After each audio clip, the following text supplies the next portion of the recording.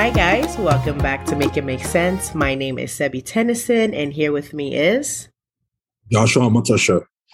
Awesome. So on today's episode, we're going to talk about the Zillow stock price. And a lot of people have been wondering what this really means, and is this going to be another market crash, and will this affect my stocks or their stocks rather?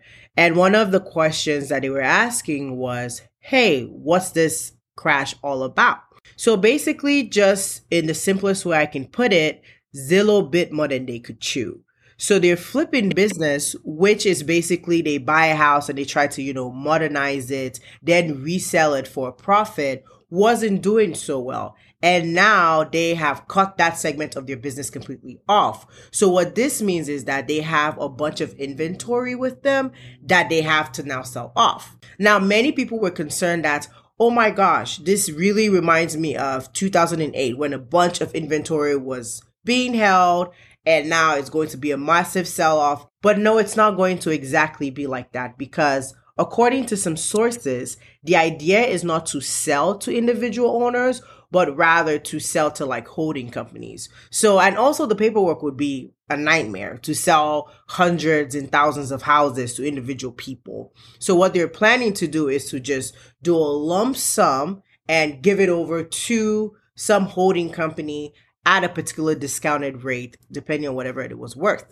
And here has been my thoughts. I believe we've spoken about the housing market previously in the podcast, and I knew that something, or at least I suspected that this housing craze was going to soon relax because in 2020, it was a madness from people buying houses at $1 million over the asking price and even wanting to name their children after the owner of the house in order to get an advantage in the bidding war. But one thing I have always known in some of my finance classes was that valuation typically comes from discounting cash flow. So what that means is that basically what we would estimate the value of a particular asset to be would be the present value of their cash flow. And in my mind, I always did the present value of whatever rent, quote unquote, that was coming in, right? Whatever gains you'd be receiving in terms of how you would value a particular house. That's has always been just a cheap math for me. So usually with houses, because they're not as volatile, the fair price is usually around the ballpark of the market price. Maybe like 10% off here and there, but usually around the ballpark, especially with, improvements done on the home to, increase the value of the home. Depending on whatever improvements was done, those will increase the value of the home. However, from a year ago in 2020 to 2019, we found some houses going 70% above what they were worth the previous year. However, the cash flow, which is the rent in that particular area, hasn't really increased that much. Maybe in some places 4%. So that had me a little bit like sus, like this is suspicious. What's going on here? Why is this demand so much? And it was because a lot of people were willing to buy homes at this point in their life because, hey, we're working from home now. We need that comfort to have ownership of a particular home. Then a lot of demand came in. Now here comes Zillow. Wow, this market is really hot. Let's take, this chance opportunity to build market share. And they were buying in a lot of inventory. And when companies do that and they buy inventory a lot, which is usually, and when it's usually expensive inventory, that gets me concerned because if something happens, they will be in a liquidity trap because they can't sell it really quickly because this is a very expensive asset. So now seeing what they're doing now, especially going into an avenue of business that they didn't have specialty in, I am not surprised that they're paying the cost for it. But what do you think about this whole, and I know I went on a tangent, but what do you think about this whole Zillow debacle, Joshua? Well, I think it's pretty funny because I remember that Jim Cramer was such a champion for this company. He wasn't he called it the Amazon of housing, and it was in July or August. However, when they announced that they were going into this business, he was kind of iffy, like, why are they deviating from something which they have strength in? Yeah. And obviously, when they made that announcement that they were having issues selling some of these houses, a few weeks even before their earnings, the stock price already started tanking. In fact, so this stock in February, it hit an all-time high of $200. Can you believe that? Which was great. And I noticed because this was a stock I had on my watch list, because they had great earnings as at that time. And I was just waiting for a pullback. But I noticed, man, they were just selling this thing.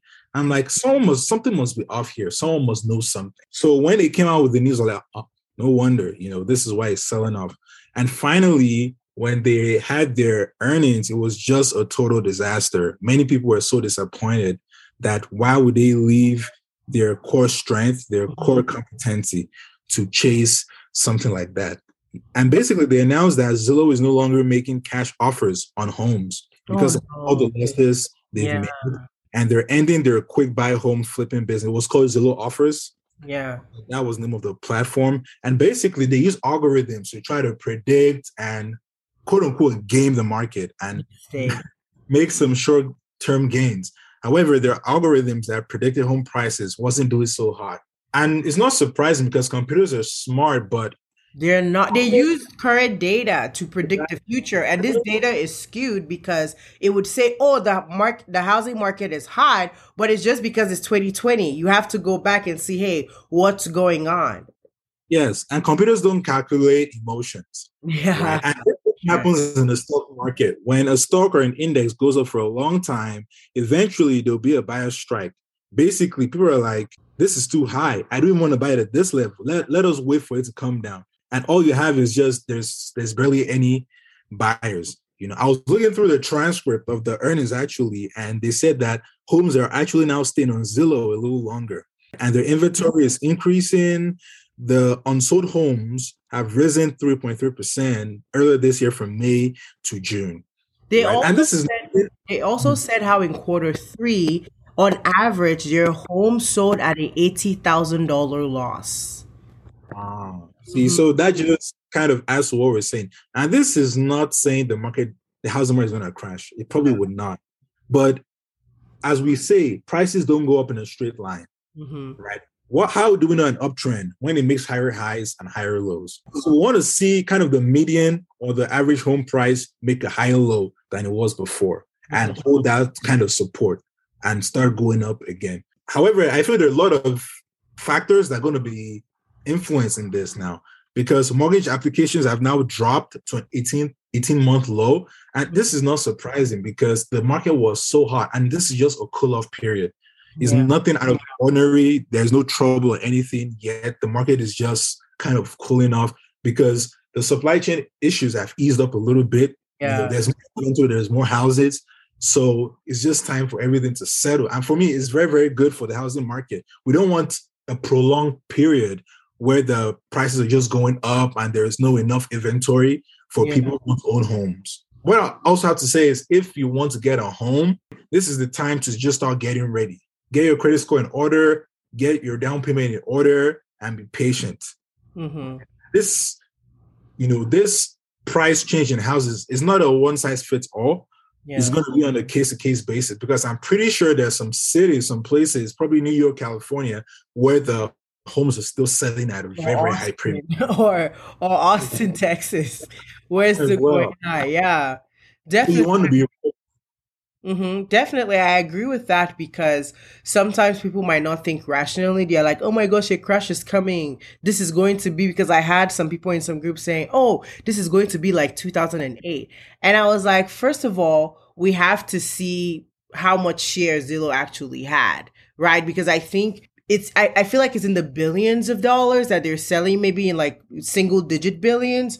But however, we're talking about $1 trillion market, the housing market. So we have to first see what's going on inside their financials fully to properly predict, okay, is this even similar to what happened in 2008?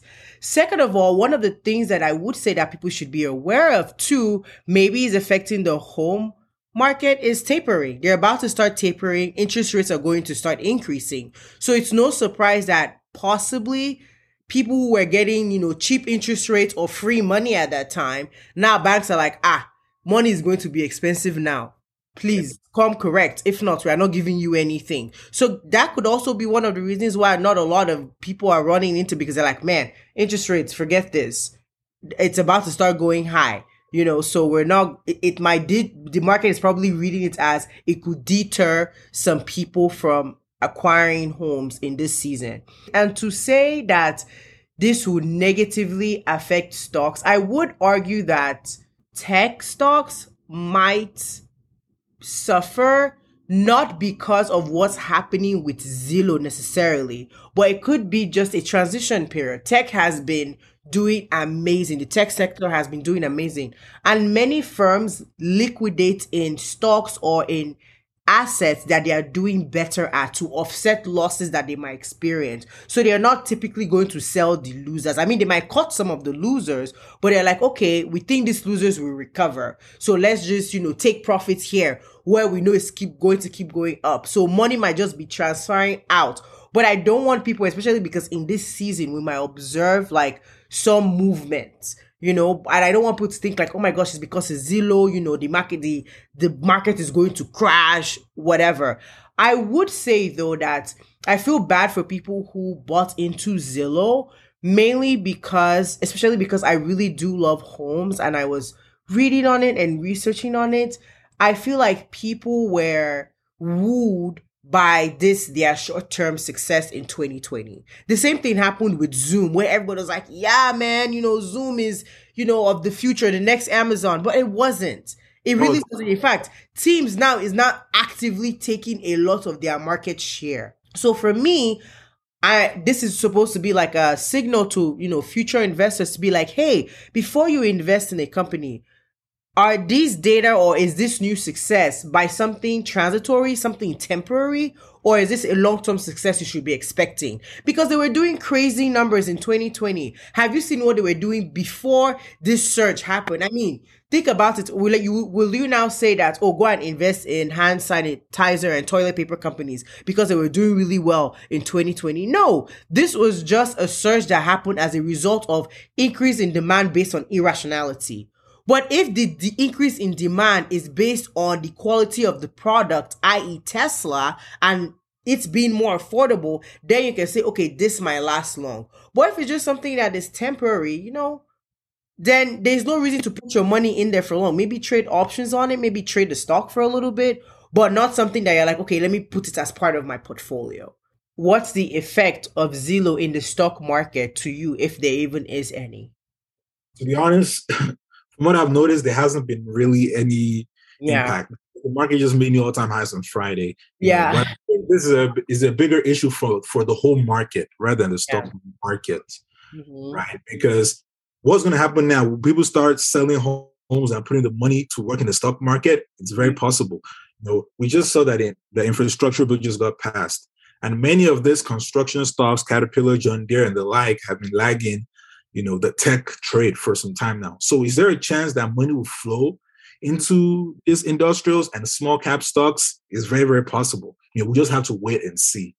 But so far, I haven't seen any real effect of Zillow. Even though Zillow the stock price went down so badly. Many other stocks made new all-time highs. Look at NVIDIA ripping. Microsoft went from 300 to almost 340 in how many weeks? So I think this is a stock picker's market. You want to find those companies that have great management, great execution, great pathway to grow in the future. And if you can find those, buy them on the pullbacks if you can have any pullbacks, because money will keep flowing into those stocks. Definitely. I would say, just to wrap up, that if you're interested in buying a home, don't let this scare you. Definitely talk with someone who is definitely going to give you a more solid advice in terms of your credit score, interest rate deals, purchasing power, and all the likes. But it shouldn't deter you because you're seeing what's going on with Zillow. However, you still need to be very aware, because you don't want to buy something for a premium that won't be worth a lot of money tomorrow or won't appreciate as much. Same way in the stock market, we say buy low, sell high. Do the same thing in the real estate market.